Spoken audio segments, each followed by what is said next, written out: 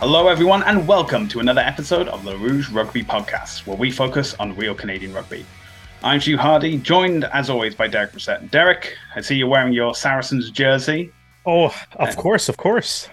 Now, you may be wondering, Stu, why are you so pessimistic about Welsh rugby? And if you watch the Ospreys versus Saracens game in the Champions Cup last round of 16, wait until the 68th minute for Duncan Taylor's try, and you'll understand perfectly what I'm talking about. That's what actually made me really happy. I was glad that you pointed out the jersey because I just wanted to make sure that you could actually see it because clearly Reese Webb cannot. And also maybe don't take a quick line out with see if there's 8 guys wearing these jerseys within your vicinity. Quick line out is not the best idea. It's not the best option. Yeah. I think especially as well, I think you could maybe get that away with that in an MLR team, but not against a team that's won 3 European Champions Cups. I don't think that's reasonable. No, exactly. That's what the 3 stars are on this jersey for, the 3 Champions Cups. And that was kind of a weirdly annoying game, I think, for Saracens fans, though. That was for the most part, their execution seemed way off. Definitely not up to the standard that you're kind of used to. The Ospreys actually started really good. Their first half was incredible. Yeah, it was just the second half, wasn't it? Yeah, the second half is where it all fell apart. You were probably still in that game too until Reese Webb decided to throw the easiest try that Duncan Taylor has and will ever score in his life. Yeah, but I think as well as that there was a final try scored in I think it was 79th minute or so. Yeah. By Wilson Croft. And that was okay, now it's beyond reasonable doubt, as in, even if he hadn't thrown that pass, it's a Saracens game to win. You play, I mean, you can say that, but you play differently depending on what the score is, right? So yeah. Maybe Wilson Croft doesn't get into that position and stuff too.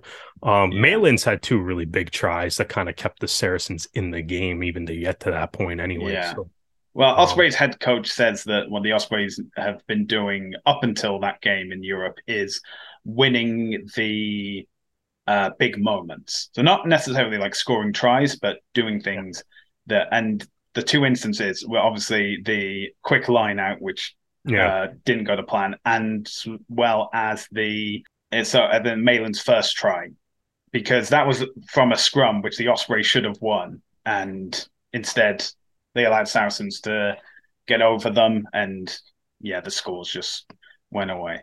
But anyway, let's stop talking about European rugby. Let's bring it back to North American rugby, because you said you were going to wear the Jackals hat when they won a game, and the streak is over.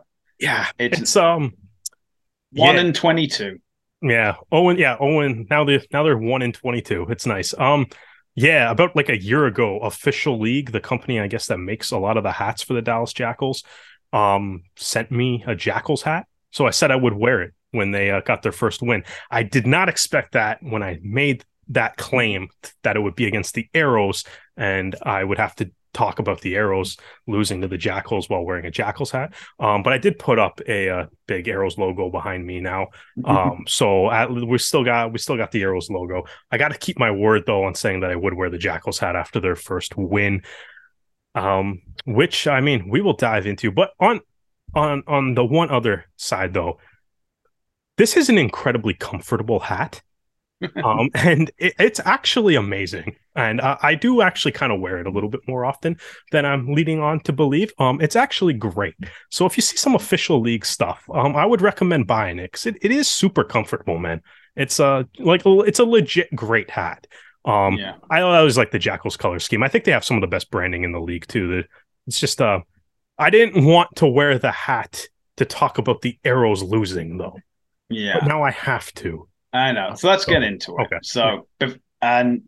So we've talked about the Arrows' injury woes, how they haven't really been performing that well this season, which you could say, oh, that's due to injury, or it's just due to the attack plan not coming together. It's due to gaps in their defense. But from a Dallas perspective, you get the sense that if Dallas couldn't win this game, they were never going to win any game in MLR. I mean, the Arrows coming into this lineup, first of all, they were actually able to have 23 players throughout the duration of the game, but they still had an injury list with 13 names on it, one of which is Micah Torrance-Reid, who unfortunately has now flown back to New Zealand to get surgery on his ACL, which he tore. So he is out for the season, unfortunately. We're wishing Micah Torrance-Reid, the swiftest of recoveries. We hope to see him playing again soon. But that's the situation. It's been 22 matches without a win. In the past 2 games, you've been within 3 points against the Hounds. You've been within 1 point against New England. And now you're up against a team that is basically being held together by duct tape. If you cannot win this game, maybe join Super Rugby's America. I don't know what to say. Well, to me, most of the squad is Argentinian, so yeah. Well, they did end up winning the game though. So I mean, that's the positive. Yeah, I don't know, like. It's obviously a really cool moment. I guess, like, why don't we talk about the Jackals for a minute first before we dive into the Arrows and that? But like, it's obviously like you can really see at the end of that game the emotion on the on the coaches, on the players, on a lot of the fans. It's obviously been a very difficult first year and a bit of their franchise, not just for like the on-field performance, but like they had that freak accident with the walkway last year too, right? Like, they had, I believe like they were going to join a year earlier. And then they had to back out due to, I guess, some COVID stuff or things related to COVID, like, just the idea of not playing during that 2021 season. But, so, I mean, if you're a Jackals fan, like this team has really been in Major League Rugby for like a year and a third, I guess, but you've been through a lot. At this point, right? So like you can tell like that win meant a lot to everybody, right, in that organization. It's cool to kind of see like, I think a guy like Sam Gala, who has like their first overall draft pick this year, right, who has been absolutely outstanding. And, he got to, he broke through, just absolutely shredded a tackle from Mitch Eady, and then, ran in and scored a try under the post to get the Jackals on the board and kind of get their ball rolling. Yeah, like he's, been a constant figure in the MLR team of the weeks this year, right? So that pick's working out outstanding for them. They obviously have a whole bunch of other players that have been really committed to a team that has, at least on the pitch, been struggling a lot. I thought, to give the Canadian spin on this, I thought Liam Murray was excellent. He had a couple really big hits in this game. He made a lot of tackles, good work rate. His scrummaging was good. It was a pretty solid performance from Liam Murray leading up to this win. And obviously, DeWald Kotze had what eventually would turn out to be the game-winning try. Yeah. Right. So, that was, kind of nicely set up. It was a really good kick from Elias to pin the Arrows deep in their own end. And it was a good maul from the Jackals, and Kotze obviously being the hooker was the beneficiary of that. Lots of Canadians scored try across the MLR this weekend. Unfortunately, one of them was against the Arrows, which I always feel a little bit more conflicted about. They're cool, but also annoying at the same time.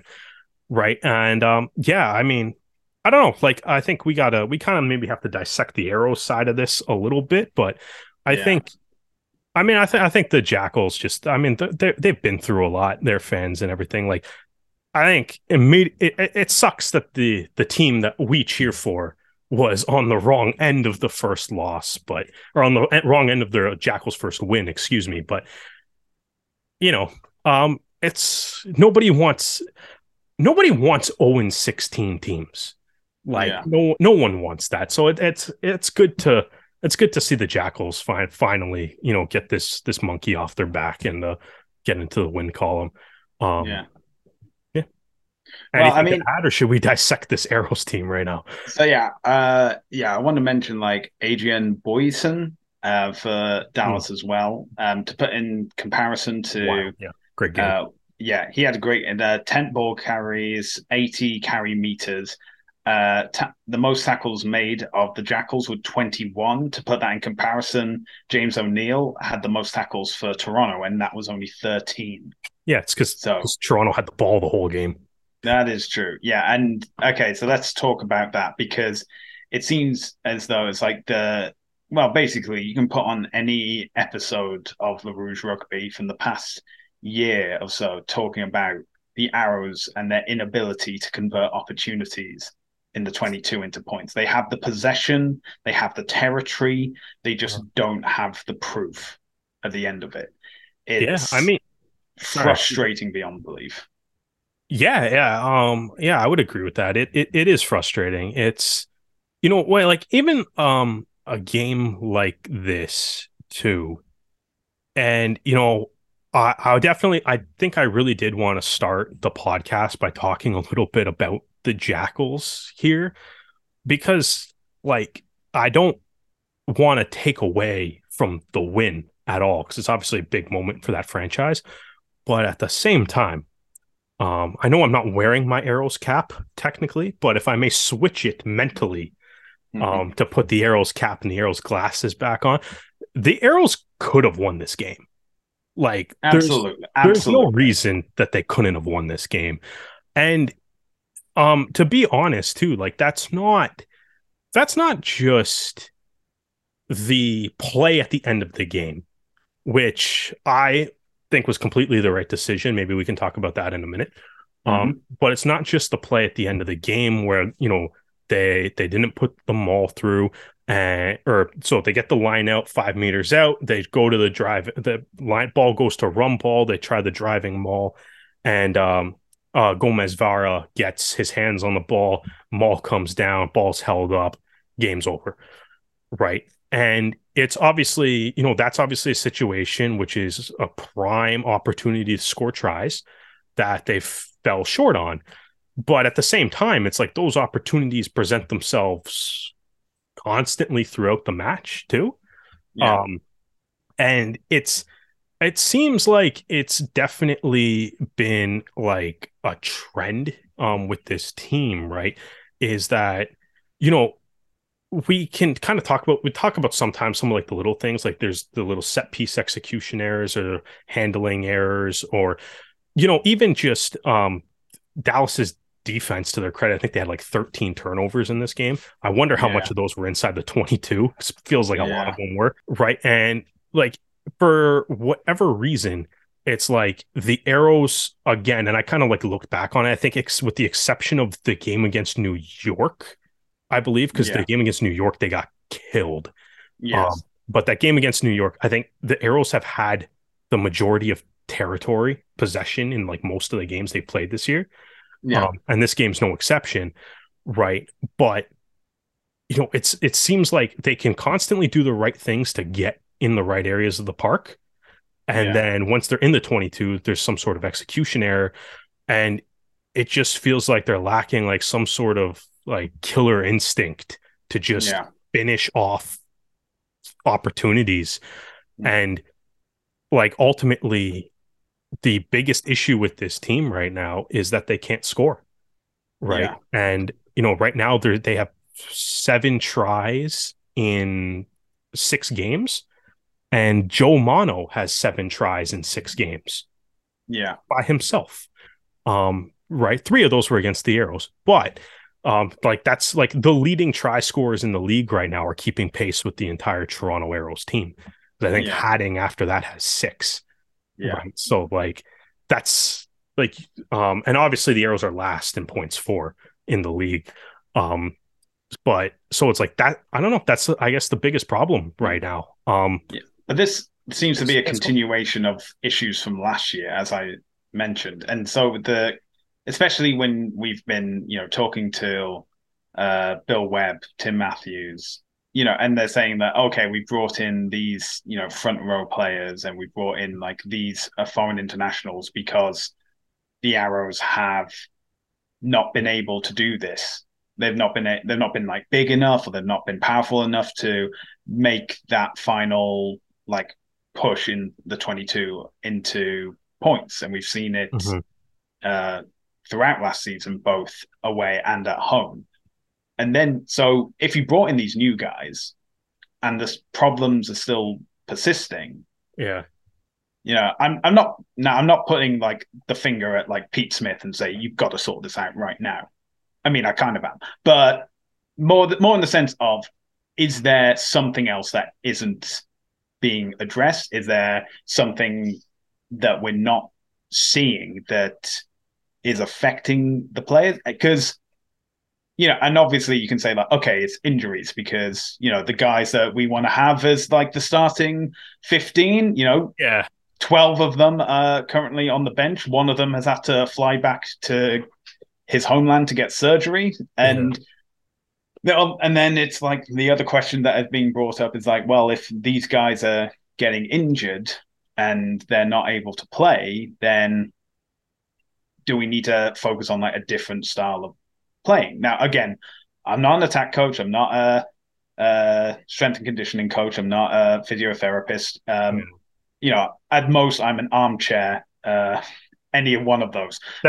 I'm not saying I know the answer. Yes, exactly. But that's the thing. This is the literal medium where people that have no idea what they are talking about are allowed to yell things into a microphone and people listen to it. I think we need to have like a microgram of knowing what we're talking. Okay, so rugby is played with 15 players, I guess. You genuinely don't need to know anything. We could have never watched rugby before, and there's nothing stopping us from doing this.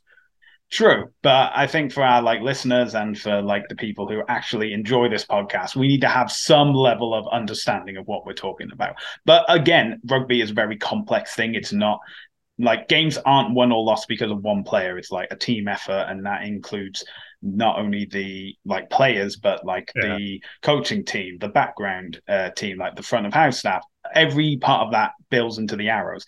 And I'm not saying ticket sales are deciding like whether the Arrows are conceding tries or not, but I feel as though like, and something isn't being addressed, something isn't being found. And if that thing can be found, or those things can be found, then the Arrows can still have the time to like turn the season around. Maybe it's not playing at home, which they because we're at the end of the road trip, and finally the Arrows will be coming back to York Lions Stadium. I'm hoping that the home environment, I believe they have 3 games at home. Yeah, you remember then they have a bye against though, right? Yeah, it's just like the highest ranking teams in the East and West. Yeah. So New York, New England, and then Seattle at home. Those they're minnows. At home, but it's a bit. They're at home, but they get 3 of the best teams in the league. So if Seattle could find it within their hearts to fly out the morning of their game, that would be something. If the Arrows end the, that's the revenge. Hey, they ended the streak last. I was gonna say that's the rugby gods making up. That'll be the rugby gods making up for being Dallas's first win. The Arrows get to end Seattle's. What would they be by that time? 8-0, 9-0. What would they be at that point in the season if they were undefeated? Seattle is the third team, so. I think it'd be 9. I think that would in O. The Arrows can put a 1 after that. I think there's I don't know. I think there's a couple things with that. With what you were saying in general there. The injury situation, first of all, obviously sucks. There's an entire rugby league team worth of players sitting on the on injured list. Right. Which. And as we mentioned last week, and I think you actually just mentioned it like 30 seconds ago or whatever, like a lot of them should start or would start, or at the very least would give Pete Smith something to think about when he's making the lineup for the match day. The weird flip side of this, though, if we're looking at this game at the very least, anyways, all the guys that they have called up have been really good. Yes, that is something like positive. Yeah, like genuinely, like Hank Stevenson was unbelievable in this game. He had a ton of tackles, and then like he was at what felt like every breakdown. Yeah. Every time an arrow got tackled, I think I saw a 4 just flying over the ruck. Um, right, and that was great to see. Brendan Black, I know he's going back. He's going to play sevens with the U23 team Yeah. after this now. But like Black in his 2 games, just literally being 18 years old, being the youngest player ever in MLR, being straight up just thrown to the fire in his first 2 MLR games. And yeah, he's been good, man. He did well, like, fielding kicks. He did well returning kicks. He made good decisions on when to kick, when to run back a counterattack. Some good passing. Deshaun Bowen came in the game. He had a lot of really good kick chases, made a couple tackles, had some nice runs. He actually drew the penalty at the end of the game to even give the Arrows that chance to win at the end.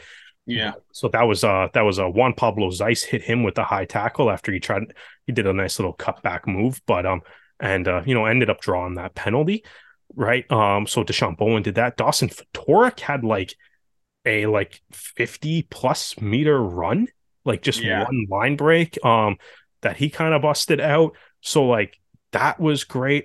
Even like some of the guys that maybe didn't start week 1 but have been getting increased time, like Owen Rutten's been really good during this injury, the spike in basically half the team being injured right now.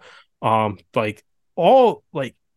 kind of like the weird thing with the injuries is the guys that are coming in. I don't like if it's just like the hunger is there, right? To like you want to make the best out of your first shot at playing MLR games, right? Yeah. But the guys, like the biggest positive I think the Arrows can take from this game was like the development system is clearly doing a hell of a job.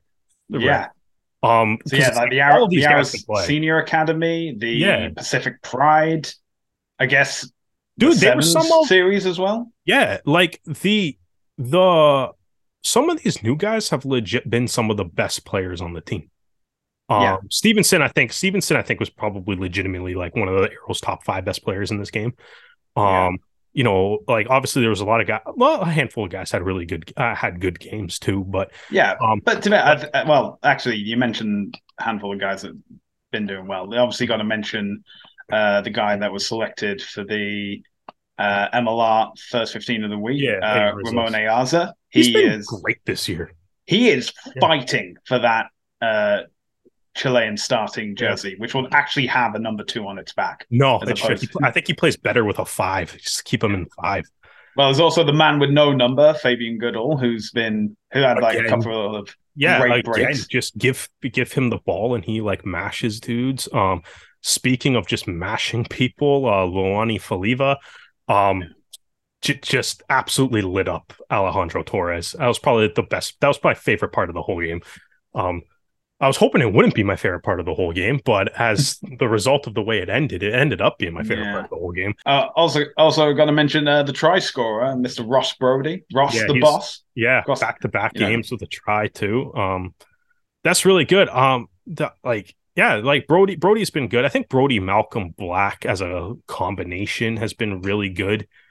Just like I've said, it's like they've been controlling the territory really well, and like I don't know, like it's one of those things where when I'm watching this team, what I see, like, and I know like you were just kind of saying like there seems to be like just something missing, and like I don't know, like I think to me it's like, to borrow a term from the most popular sport in our country, it seems like they're just kind of gripping their sticks too tight, right? Like they're trying. I don't want to say they're trying too hard, but they're just trying like a little too much to make something happen that might not necessarily be there. You don't necessarily need to offload that ball. You know what I mean? Like you don't necessarily need to try to pass to the winger that's got nowhere to go. Right. Well, it's like what I was saying last week. It's like that calmness, that level-headedness. That hasn't been there. Because then you can be like, okay, you can take the ball into contact. You can go to ground. And yeah, sure, Yeah. you may concede a penalty from a turnover. That did happen multiple times. But if you're the one making the break and you're waiting and you need, reinforcements to get behind you, offloading isn't going to help. Yeah. And just Yeah. keep it calm. Just keep talking to one another. It doesn't matter what the other guys here. It's Yeah. like if Yeah. And I think that's like that to me seems part of it because like we're kind of like you were kind of like touching on like the attack and stuff. And it's like, I mean, maybe you kind of got to simplify the attack because you basically have a carousel of players coming in and out of the lineup constantly. Right. So, and a lot of these, so maybe like you got to do a little bit more to make sure you can work on like the cohesion, or maybe you got to simplify things a little bit just to kind of make it work with, I mean, we talked about a game last week where they had a forward playing center, right? Like you got to come up with something to make that attack work. But I think like watching this game, and it's like strategically, like the Arrows kind of played this game how I would want them to play the game. Really, it's like obviously all the injuries and stuff. Yeah, play for territory, right? Yeah. Like I think like that works, and it's like the Arrows in this game they had. I thought, as I said, I thought Brody Malcolm Black really good at the kicking game. And they did a really good job helping the Arrows control territory, putting them in the right parts of the park. Especially leading up to like the last phases of the game. And I think like when we look at I'll get your opinion on this because obviously this was a talking point on social media after. Yeah. I think in the final minutes of the game, like to me, I think the Arrows played it strategically perfectly. Yeah. Right. Like I think it was, the Jackals kick the ball back to you, right? Black runs it up. Mm-hmm. You run through like X amount of phases, however many it is. The forwards break down the defense. You eventually swing it out wide. Bowen draws a penalty, right? And then, I think it's the right decision to kick to the corner down by 3. Yeah. Right. And the only thing that falls apart is that they couldn't push them all over. Right. Yeah. And I don't know. I still think I don't know. I want to know what you kind of think because I put my opinion on the play call at the end or the decision at the end of the game, but I kind of want to hear your thoughts on the Arrows kicking to the corner instead of just letting Malcolm, take a shot at goal and tie the game. So, having seen the England versus Wales game from the 2015 Rugby World Cup, kicking to the corner in like the dying seconds to win the game, sure gets like the crowd up and going. But then it depends on like the choice of line out you do. So in that England game, England went for a short line out to which Wales then flooded them, pushed them into touch. They had the line out and then they eventually won the game. Arrows did the same thing. Yeah. So, well, they didn't get pushed into touch, but, it's a short line out. It didn't work out. Dallas got their hand. Yeah, Dallas got their hands on it. Didn't even jump. Yeah. So I think if they had gone for, a longer line out, a bigger line out, then, we could be talking about a different result. However, between going for the post and going for the line out, I think it's very easy in hindsight to say, oh, you should have gone for the post and you should tie the game. But considering earlier when Ross Brody scored that try, Sam Malcolm had the conversion and he missed it. And that's roughly in the same vein or area of where that penalty was going to be. So he may have said, like, I'm not. First of all, he also looked pretty knackered at the end of that game, pretty tired, pretty.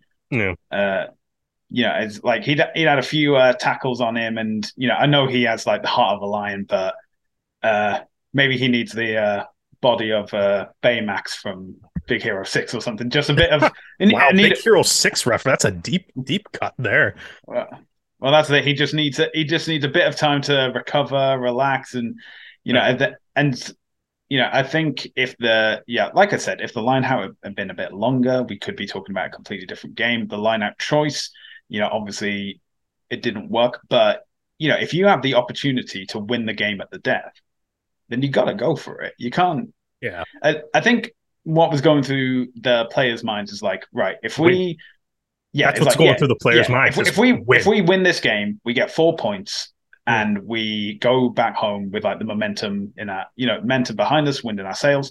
Yeah. If we go for the penalty, we only get 2 points, and it's a game in which we had majority possession, majority of territory, and all we can come away with is a draw. We are currently losing, so the worst case scenario is we lose. But if we have the opportunity to do better, then we're going to go for the one that gives the most reward. So yeah, I agree. I think going for the corner was the right call to make. The line out choice was not, Okay. but yeah, but that's a as in like, but that's a minor detail in the whole scheme of things, in the sense of you have to have that mentality of we are coming into this league, we're coming into this competition to win. We are Oh not yeah, gonna completely agree. we are not gonna climb up the table by getting draws. We are not going to improve ourselves by taking the easy way out. We have to challenge ourselves. We have to push ourselves, and more specifically, push our opponents over the line so we can duck down.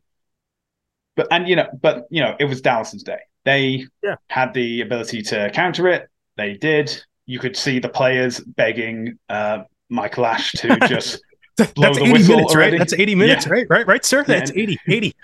Um, yeah, we saw the reaction, and you yeah. know, especially when you compare it back to last year, where it was the Arrows were the only team to nil, or I think the first team to nil Dallas.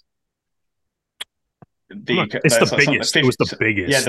the biggest win I don't know if margin it was the in first, but it was the biggest shutout victory in MLR history. no, 57. no, I mean against Dallas. Like Dallas has Yeah. scored points against every other team except Toronto. So Toronto Oh, is it a was team Toronto. that I was they, gonna say I can't remember if Toronto was the first team to shut out Dallas. I thought, yeah, well, I guess they got us back in the end, eh?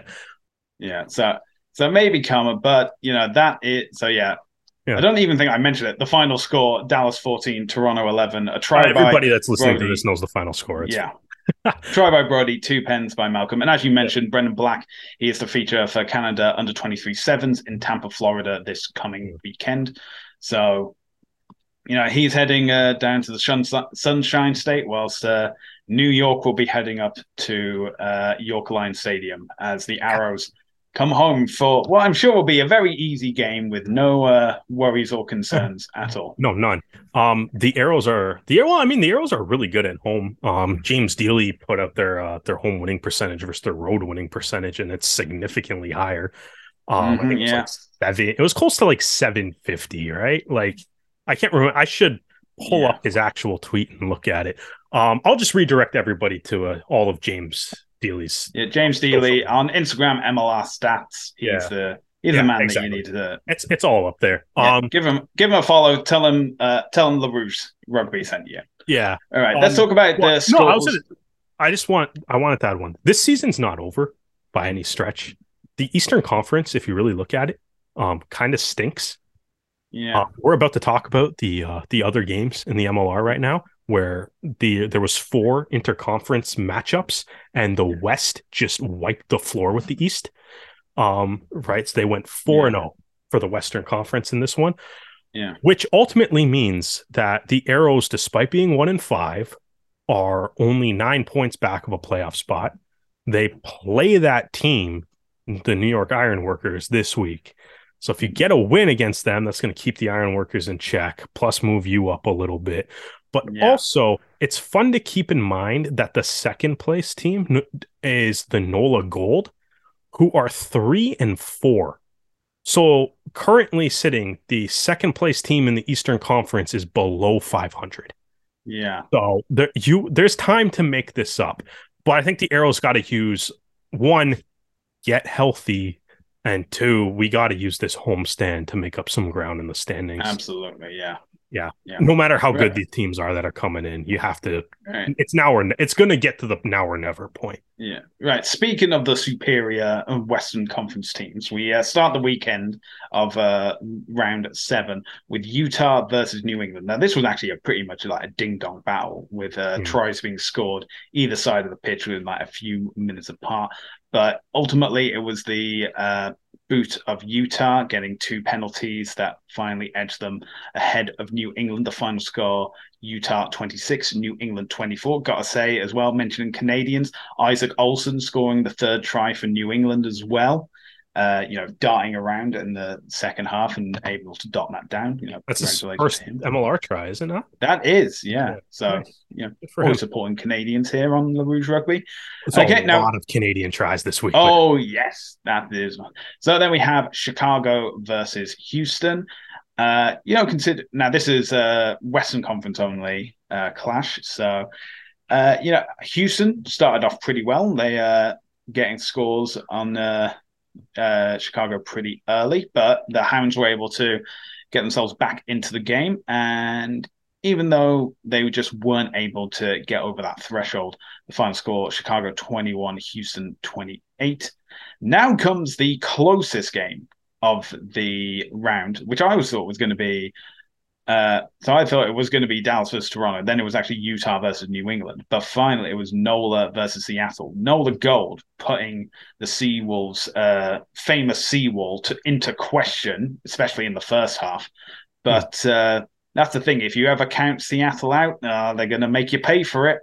And, they were able to come back a few tries themselves eventually, like just getting that scoreboard ticking over.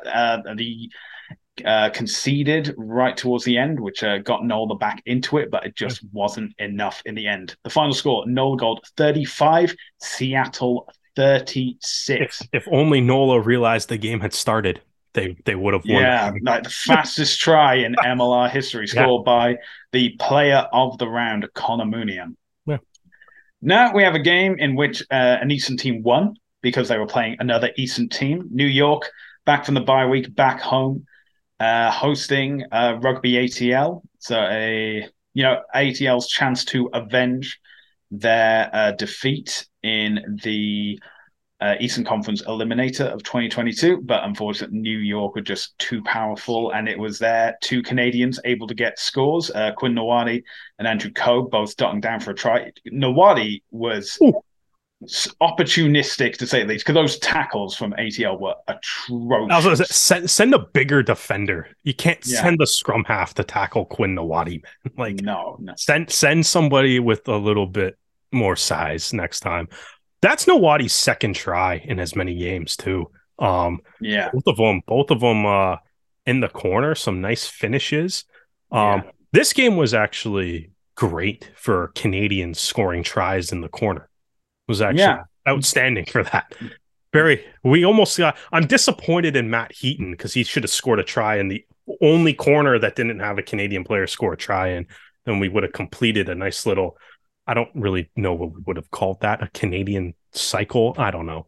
Well, it wasn't, it's a Jack Shaw try too. Yeah, Jack Shaw, that was it. I was making sure I got my names.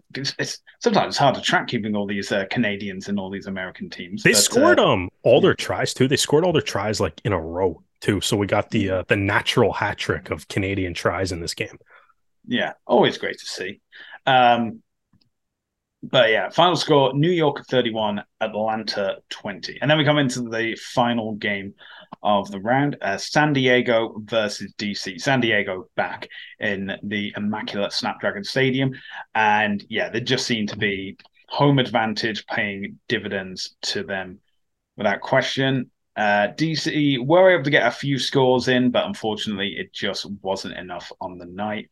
Well, I think night should be afternoon, really. But then again, it was it was all these Pacific times, East Coast times, are just like messing me up. Man. The final score: San Diego 48, DC 26. So DC, any game where Ma Nanu scores a try, scores a try especially after having received a yellow card within like the first quarter of the game as well. So redemption.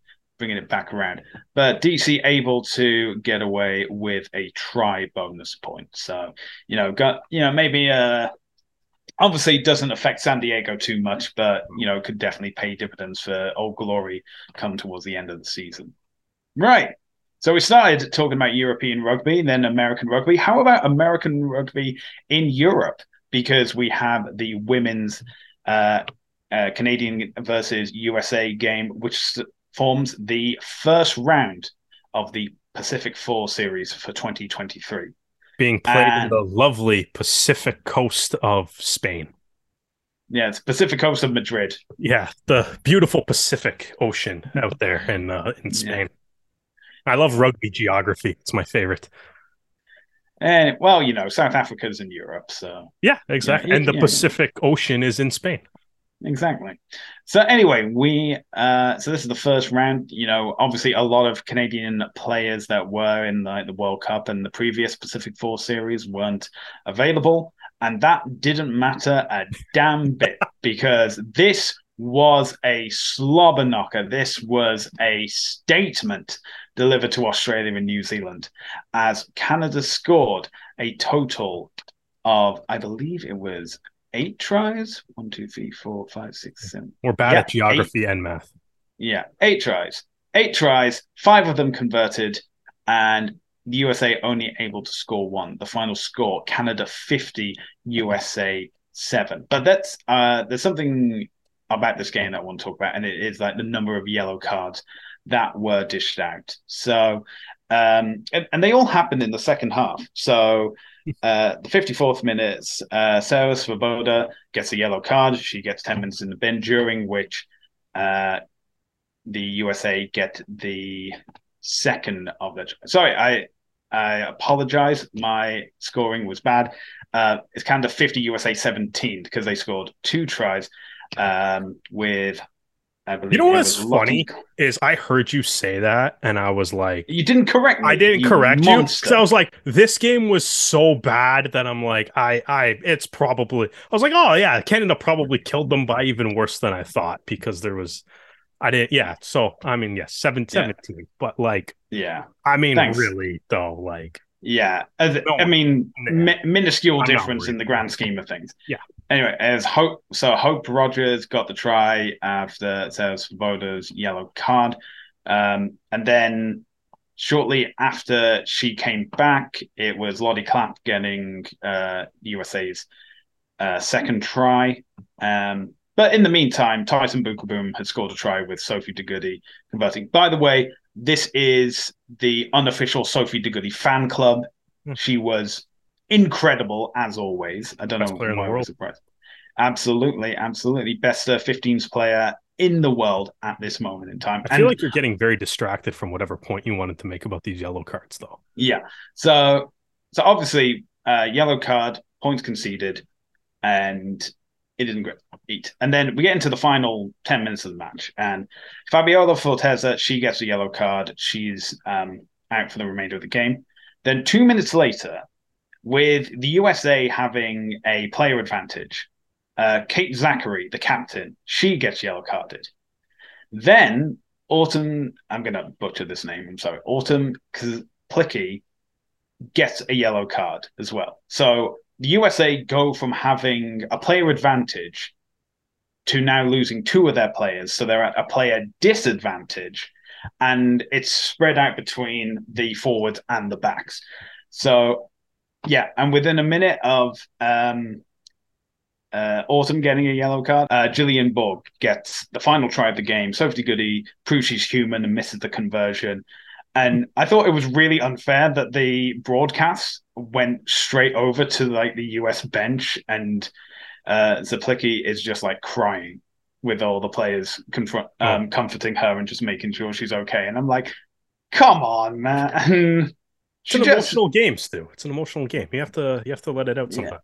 I get it. I mean, obviously this is, going to be very important when it comes, especially to the WXV later this year, because the top 3 teams from the Pacific Four Series will go to WXV 1 against the top 3 teams in the Six Nations. Yeah. And I don't know if you've been watching the Six Nations, but this is a clear demonstration of how far professionalism can push you along, because Wales women are doing superbly well. And whoa, were you just optimistic about Wales? Yeah, because in case you haven't noticed, it's only the women that are doing well in rugby. So, red or black doesn't matter to me. if they're the women playing, they're doing fantastically so far. I Yeah. mean, Canada coming off 2 wins, this win against the USA and last week's win against South Africa, and Wales have beaten Ireland and beaten Scotland as well. Admittedly, they are playing England next, so I'm expecting that streak to come to a abrupt halt. But I'm having the slight optimism where it comes to. I've been in Canada too long. Something's definitely wrong with me. Being optimistic of all things. Ugh. Well, Feels weird. Feels wrong. Yeah, I mean, well, like you can enjoy it sometimes. It's it boosts the soul a little bit to like feel good about things sometimes too. So like just keep that in mind. This something that you can definitely feel good about though. Sophie de Goede is the best rugby player on the planet. Yes. This whole game is just obviously an incredible performance from her. Just dominant in breakdown, dominant making tackles. Obviously kicked the 5 conversions, tons of line breaks, tons of offloads, turned into Ricky Ray for about 3 seconds to hit a nice like 40-yard football style throw out to the wing on Poulin's second try, which feels like it shouldn't have actually been possible to do based on the way she had to pick up that ball in order to pull that off. Just an absolutely unbelievable player. And like there was a lot of really good performances in this game too. Fancy Bermudez has 3 tries in her first 2 games with the national 15s team, and this try was absolutely nasty. She stiff armed that US defender into a different realm. Like yeah, it was incredible. Right, and a lot of great players on this team. Poulin had some nice tries, but like this was like a Sophie de Goede game, as big as a Sophie de Goede game could possibly be. She had her hand in everything, and was completely dominant. And it's one of those things where I was like, I think, as a Canadian rugby community, which includes Rugby Canada, it includes the media, fans, people that just play rugby at clubs. If we want this sport in this country to grow, we cannot waste Sophie de Goede. No. She like genuinely, like there is not a Canadian athlete on this planet that dominates their sport like this, with the exception of maybe Connor McDavid. And that's honestly debatable. Well, maybe not debatable. Connor McDavid's pretty goddamn unreal. But like, how many conversions has he kicked? Yeah, exactly. But like that's the thing though, right? Like we'll sit and watch athletes and be like, like I like Shohei Ohtani or something, right? It's like he pitches and bats and fields and does everything a baseball player could possibly do, which is unusual in this day and age. And the Goede is also kind of like that, right? Like she's a forward that does a job that typically goes to backs, and she does it better than most players in the world. Yeah. Right. As far as kicking goals go. Right. And like that's kind of part of it. And I'm like, if we want this game to grow, when's the Women's World Cup's after the Men's World Cup, right? Yeah, the next World Cup is in for the women. No, I meant for the one that's in the United States. It's 2033. Oh, 2033. 33. Yeah, so it's after the men's one, right? But it's like, okay, so de Goode's also young enough that she could probably play in that, provided provided everyone stays healthy and everything, right? And it's like there really is going to be like I don't think there's a better player to kind of build up Rugby Canada and build up the sport of rugby as far as popularity goes than her right now, than Sophie de Goede, right? You have like obviously the immense talent, right? Honestly, like the immense talent. When she's doing like interviews and stuff, right?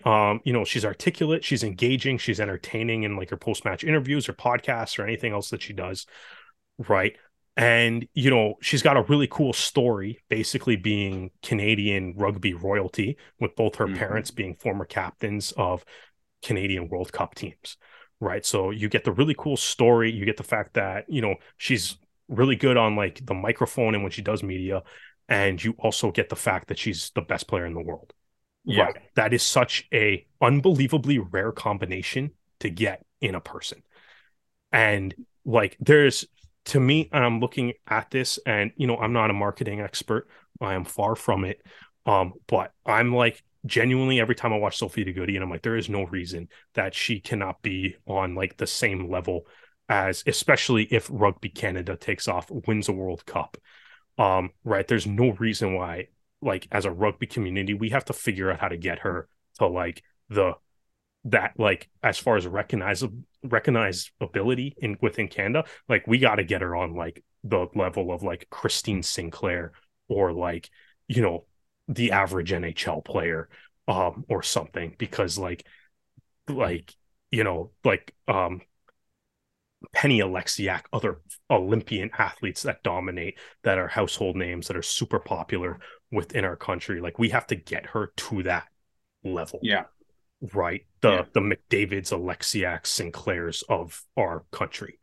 Yeah. Because like I don't it's unbelievable what she does. And it's honestly like it almost saddens me that rugby isn't as popular in this country right now, because sports fans in Canada that love getting behind Canadian national teams, especially when they're doing well, aren't watching this.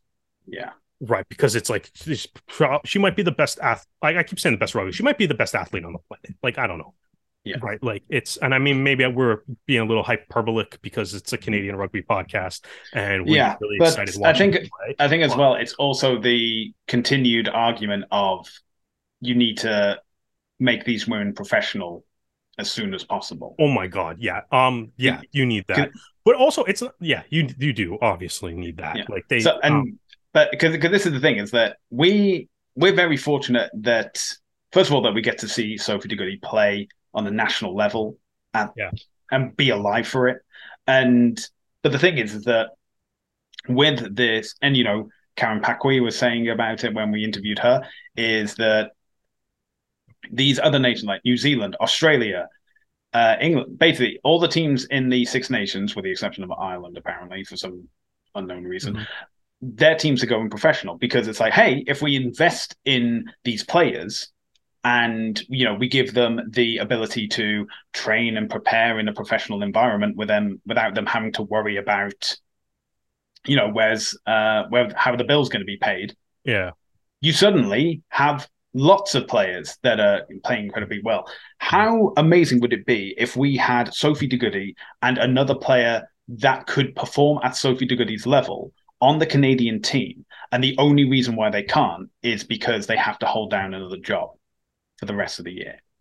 Yeah, I mean, I think that was the whole talking point after from the Goede and Kevin Rouet after the World Cup, right? Was more money, more resources, more games, basically more everything, right? Yeah. And I think a part of it too is like you probably, I don't know, are we looking at like a little bit of a chicken or the egg thing too, right? Like would more like, do we got to wait for more money to start like I guess up in some like marketing initiatives or some awareness and stuff, or does trying to figure out like, let's pump up some like Sophie Goede highlights on whenever like World Rugby right now, if you look at their feed, is a Sophie Goede highlight reel right now, because that's the thing. Get all her clips, get anything from the women's games that you can, get that sent over to like TSN and just be like, hey, because TSN have the rights to the World Cup, and be like, hey, if you like what she's doing, or if you want to see what the men can do, then hey, there's a sport called rugby. But this is the thing, is that if we're still waiting on if the chicken or the egg's going to come first, then another nation's going to answer that question, and Canada's going to be further and further behind. We've seen this happen with the men's team. We cannot let this happen with the women.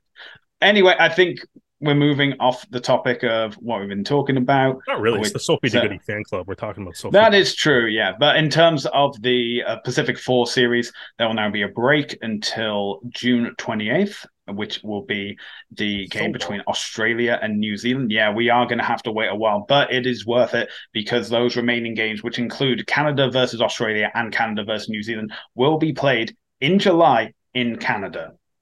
Those venues and dates are yet to be confirmed, but that means that somewhere within Canadian time zones, we'll be able to see the women take on the defending world champions and one of the higher ranked teams in women's rugby. And as we said before, this is forming part of the qualification for the WXV, which will be taking place this year.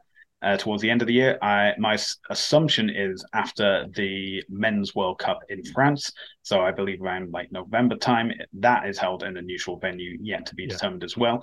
But I mean, you know, we've made a joke of like, oh, Spain, that Pacific nation. They've hosted Canada. They've allowed Canada to get an extra game with South Africa, you know, and this game as well. And hopefully we're getting two more. We will be getting two more Canada women's games later this year, and then three more games with the WXV. So it's going to be very interesting to watch and see how it develops. I think even circling back to what we were just talking about, though, like if Canada, the Canadian women's 15s team is going to play, two home games in Canada, regardless of what city that's in, Sophie de Goode's face should be on literally everything. Yeah. And I know that there's other players on the team that you could probably also use to market the team. But yeah, and you could, but like you're not going to have the best player in the world very often on a Canadian rugby team. So you got to take advantage of it, man. And it's like, if that game's in Vancouver, there should be Rugby Canada ads or billboards with Sophie de Goode's face on it in Vancouver. If it's in Toronto, should be at Young Dundas Square lit up. That's if you like, you gotta. I don't know. We got to get it out feel like there. we can't waste it. I don't know. But stop waiting for the chicken and the egg and raise your own, for crying out loud. Yeah. Anyway, we're moving on. So we've been to North America, we've been to Europe. How about Asia, where we have the latest leg of the World Seven Series? We are back to Hong Kong for both the men's and women's sevens. Yeah. And, men's sevens, they needed to be doing a job, and unfortunately, it's just not coming to them. In the pool stage, they had a 17-7 loss to Argentina, a 42-7 loss to Fiji, and a 29-5 loss to Samoa. So they don't even make it into the knockout round for the Cup. And they open that for the 9th place listing with a 17-0 loss to Ireland. They score a 19-12 win over Japan before conceding a 17-7 loss to Hong Kong, China, and the men's sevens have finished 14th. Now, in the men's standings, they are currently the 14th place team on 22 points. They are clear of Japan, who is in the 15th of the regular teams and 16th overall. But they are now a solid 18 points away from the safety zone of 11, which is currently held by Spain. It's between Spain and Uruguay of who looks to be avoiding that elimination pool stage. They do have another tournament before Toulouse. That's in Singapore. That will be coming up this coming weekend, available on CBC and CBC Gem. Before that tournament in Toulouse, and at the conclusion of that tournament, that will decide if Canada will be in the playoff between 12th, 13th, and 14th, and the winner of the Challenger Series of 2023. So that's something that hopefully we want to see the result, but they really need to be pulling out all the stops now in Singapore and Toulouse. On to the women, and it's a bit more positive. So we start off with a 0-5 loss to Great Britain, but then a 22-5 win over Hong Kong, China, before a 46-0 loss to New Zealand. They then progress onto the Cup stages, which they begin with a 45-5 loss to New Zealand, followed by a 12-7 win over the USA, before concluding their tournament with a 22-12 loss to France, placing 6th overall. Now, obviously, the women's standings don't mean much because there isn't a terms of elimination. However, it was announced that the teams have all been made for the qualification for Paris 2024. So New Zealand, Australia, the USA, and I believe Ireland have all qualified. France technically are 4th, however, they are hosts, so they also automatically qualify. So and it was announced earlier this week that it will be Langford in British Columbia that will be hosting the Rugby America North Sevens, and that will be acting as a qualifier for the men's and women's positions for the Olympics. Now, with the USA automatically qualifying, they will not be taking part in that tournament. So that should leave a clear path for the women's team to hopefully qualify. For the men's, it's a bit more of a challenge because it currently stands that the men's USA team are 9th and therefore out of the qualification for automatically qualifying from the 7 series. So it looks like the men and the USA men's and Canada men's will both be entering that round 7s tournament. Only the top team will qualify for the Olympics, and the 2nd and 3rd ranked teams will be progressing to a knockout tournament, which will be held in 2024 at a later date. So, a lot of rugby happening and a lot of rugby yet to come. Derek, we are now at round 8. And we are here to make our predictions. First up, New England versus Chicago. Who do you have? New England. New England. Although Chicago's in the West, so who knows? Mm-hmm. All right. And I will... I'm going to be picking New England as well. I know their home record hasn't been, as thrilling as it has been in previous years, but, they've at least been winning, even if it is only by 1 or 2 points. So, a win's a win. Yeah. Next up, we have Toronto versus New York. And I'm going to go out on a limb here, Derek, and say that you'd be picking a team with Canadians in it. Oh, but which one are you going to pick? That's a good call. Yeah, New York, obviously, they're playing pretty well. They had a couple really nice Canadian tries. They had really nice black jerseys on, but they need black shorts to make it work. And because they don't have the black shorts to make the nice black jersey work and actually make it look good from head to toe, you got to stick with Toronto. And it's also the first home game, so Toronto. That as well. But this is the thing with Toronto and New York, is that whoever wins the first encounter loses the second encounter. And New York won the first match against Toronto, which therefore means that Toronto's going to win the second match. Yeah. So Toronto's going to win this game. So I'm picking Toronto. It's just science at this point. It's science, it's maths, it's physics, it's biology, it's chemistry, it's English literature, it's algebra, it's all the subjects. Yeah. Anyway. Sorry, Quinn and Andrew, but it's just the way it is. Yeah. Okay, now we have another all-Eastern clash as Atlanta versus DC. Both teams coming off a loss in round 7. Who do you have? Oh man. And this is held at Silverbacks Park. Yeah. That's a tough one. Both teams seem pretty even. I think I might lean Atlanta just because they're at home and for no real other reason. Yeah, that's fair. I mean, I'm gonna go with the team that's ranked higher, based only because they've got more bonus points. I'm gonna go with DC. Also, I think that this game could go either way, so I think it's fair enough that one of us picks one team and one of us picks the other. Next up, it seems to be. I think it's New England versus Chicago was the only cross-conference game because next up we have Houston versus Utah.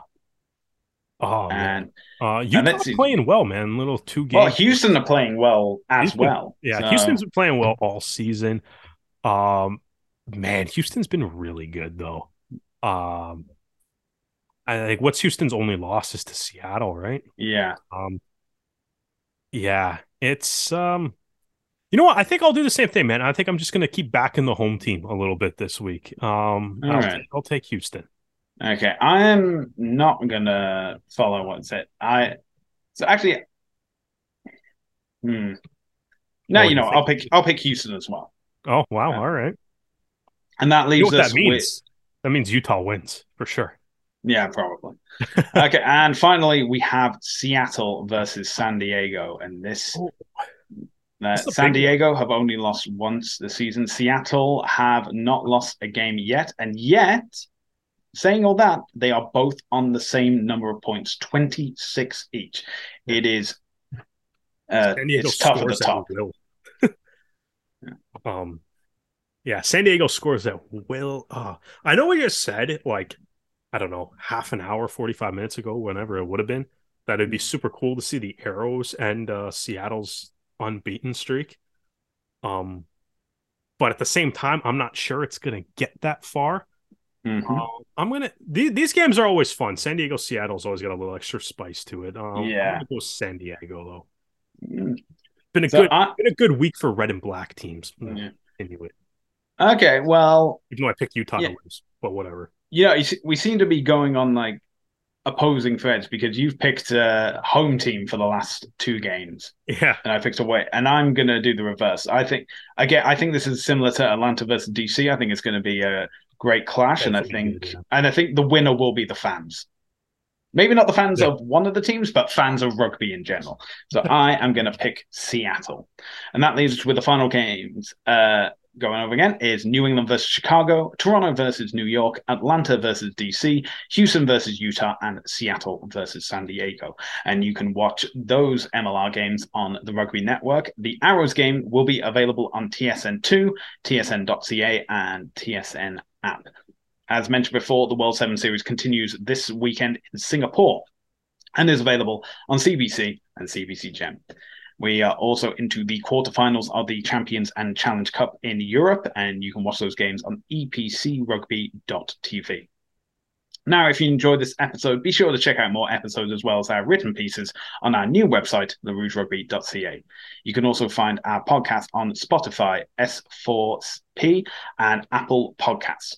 We also have a YouTube channel at The Rouge Rugby with episodes of podcasts, as well as extra interviews and players and coaches. Make sure to like and subscribe and hit the bell notification to stay up to date with all of our videos. We are also available across social media, including Facebook, Twitter, Instagram, and TikTok, all at The Rouge Rugby. But Derek, if the fine people want to find you specifically, where can they do so on social media? Yeah, you can find me at Brissette the Jet across all social media platforms. You could also find me at York Lions Stadium this Saturday at 4:00, probably well before 4:00 because I'm going to be there way before kickoff. But you get the idea. And I will also be at York Lions Stadium before and after the game. Yeah, and you can find me across social media at Hardman, spelled H4RDMAN. Well, that's where we're going to end this episode. Derek, thank you for joining me, and thank you all for joining us for another episode of the Rouge Rugby podcast, where we focus on real Canadian rugby. We hope you can join us again next time.